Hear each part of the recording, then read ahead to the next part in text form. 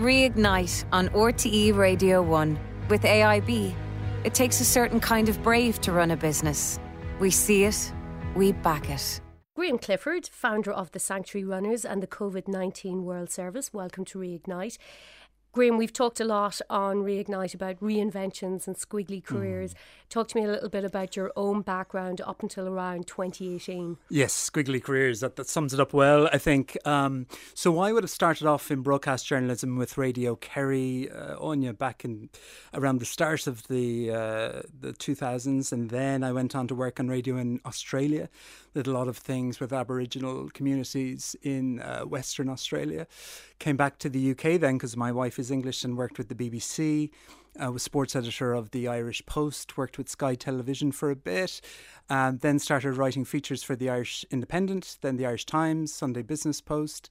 Worked on the RTE Drive Time programme on Radio 1, and also was a content editor for a PR company, Storylab in Sligo.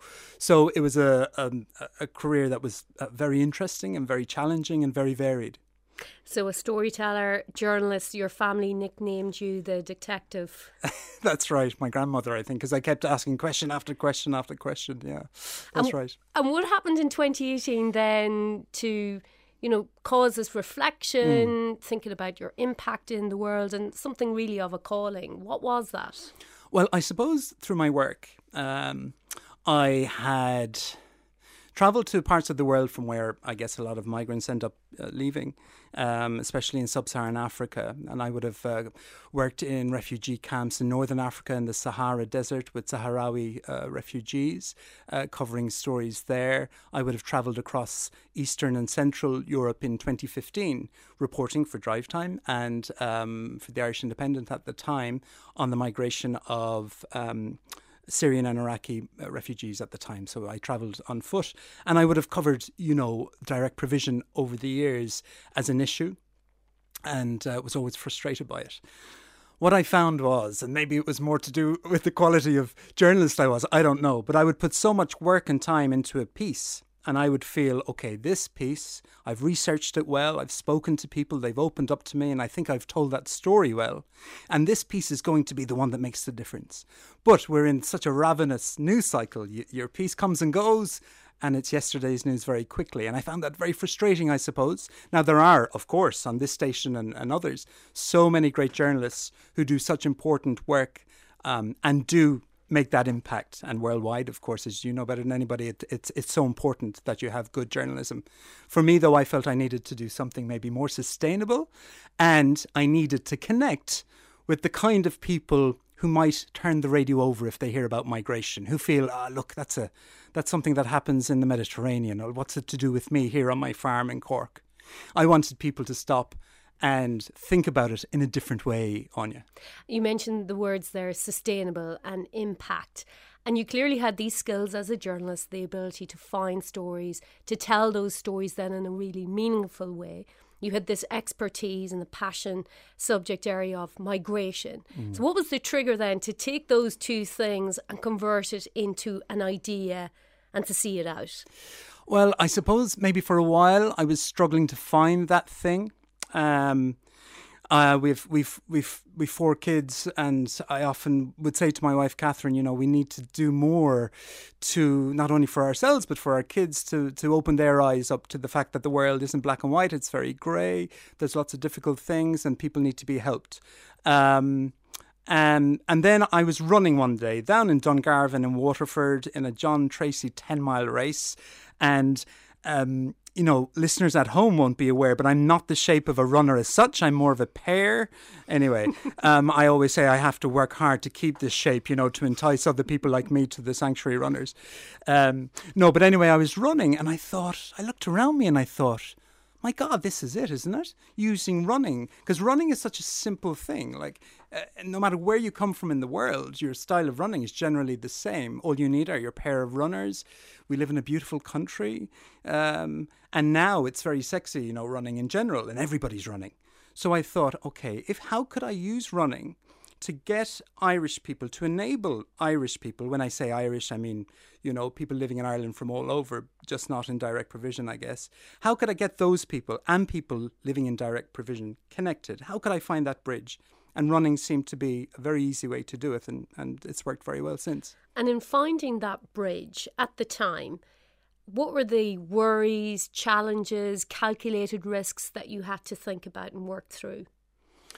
I suppose I needed to make the connection with the guys in direct provision at a level where I hadn't before. And I'm using terms that drive myself mad half the time, like there's one homogenous group. The population of people who at any one time would have this temporary legal status of asylum seeker or refugee, obviously come from all different types of backgrounds. So just like all of everybody in the world, what works for one person or group won't necessarily work for another. So you have to tailor your messaging. It was a challenge at the very start, but very quickly, because of the simplicity of the message, we were basically saying we're all going to come together wearing the same blue running top. We're going to run at this time. If you're ready, come with us. It was simple. It wasn't a charitable thing as such. It was more about respecting the person. I always find that pity is a fairly useless ingredient in a long-term way if you're trying to help somebody. You need to see the person as an equal. You need to get rid of those labels, asylum seeker, refugee, citizen, resident. You need to see the person as a person. And so I think people warmed to that very quickly. And so whatever challenges were there were quickly overcome. I needed some hook, Anya, at the start. So I thought, okay, let me see. Cork City Marathon was coming up. I live down in Cork. So I contacted the organisers there, who happened to be Cork City Council. And they loved the idea because they could see that it was a way of empowering the host community, let's call them that, to actually do something to show solidarity, friendship and respect with the people behind the gates. So I had the backing of Cork City Council, I had the race and I had the people. And very quickly, people started supporting me and off it went. And that's great to hear, because something we talked a lot about in Reignite too was how do you test an idea quickly, maybe locally in one quick way, and have those quick wins validated and off you go.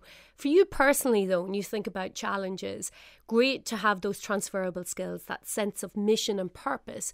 But what were some of the things that you personally had to think about going from a world of journalism and storytelling into a world of social innovation, activism, and all the risks and insecurities that come with it is me, this is my vision and purpose, and putting it out into the world?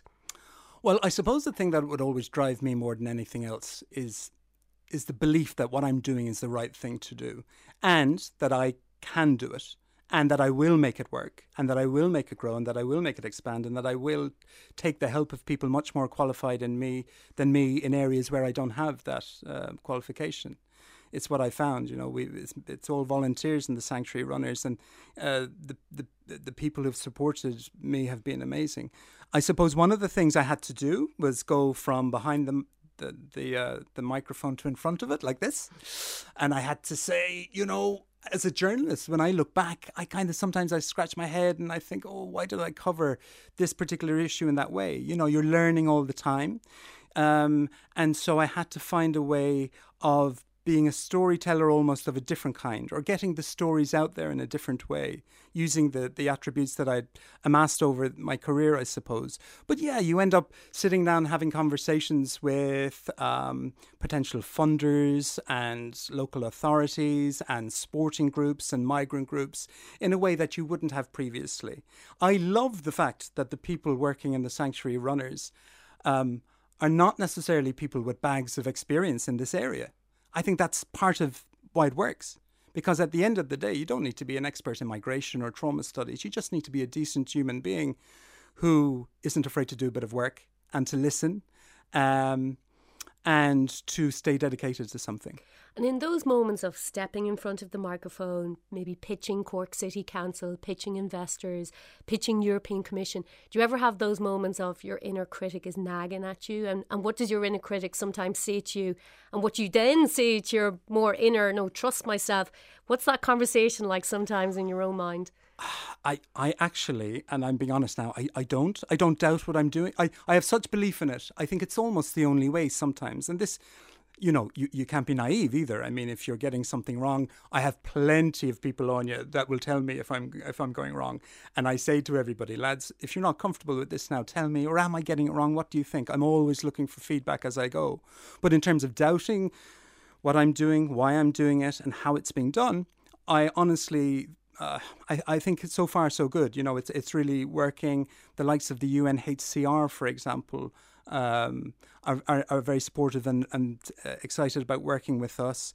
We did a thing for World Refugee Day this year where we had 40 Irish sports people, most prominent sports people, wearing a top with the UNHCR and Sanctuary Runners. So you've got this collaboration that's really working as well. I probably should be more critical of myself, shouldn't I? But it's working. It's working. And I don't have time for that kind of over-analysis, perhaps. I'm so focused on moving forward all the time. And you're at a moment now of transition. You've had the learnings here in Ireland, ready to scale. How do you know when it is the time to push it, go beyond your own, maybe familiar zone, Sure. but also push the organisation more globally and take even more risks? Well, I guess the complication is COVID-19. By the nature of what we do, we have to be quite careful in terms of people coming together and all of that, especially in an Irish context, because the guys in direct provision are in a congregated setting. So there's lots of things that we have to do, but it doesn't mean we can't keep growing and expanding. We took a lot of what we did online. The Olympic rower Claire Lamb set up an initiative called Sanctuary Strength, which enabled us all to stay connected and fit and healthy during lockdown. And we're going to look to broaden that. We've been very lucky with the media coverage that we've got in terms of things like The Guardian in the UK, and also Runner's World magazine, the biggest running magazine in the world. And then from that, we got a lot of people coming back to us in places like Brisbane, Melbourne, Sydney, Perth, San Diego, San Francisco, Chicago, Boston, London, Glasgow, all over the UK and in Europe, saying we'd like to start this. Now, the thing is the timing, like you said. You don't want to jump too soon. I want to make sure everybody understands what it is and what it's not. And that will take a little bit of time. But we'll get there. I want to grow it more in Ireland and at the same time look at how we're going to do it abroad. But I would hope that over the next 12 months, we'd be able to see those groups starting in other parts of the world. And out of this idea that started in Cork, now a global movement with a lot of interest, has come another side project. Talk to me about the COVID-19 World Service. Well, alongside the Sanctuary Runners, we got support from a philanthropic trust in North Cork, and they also asked me to look at something I was very interested, which was the issue of community integration in towns and communities across the country.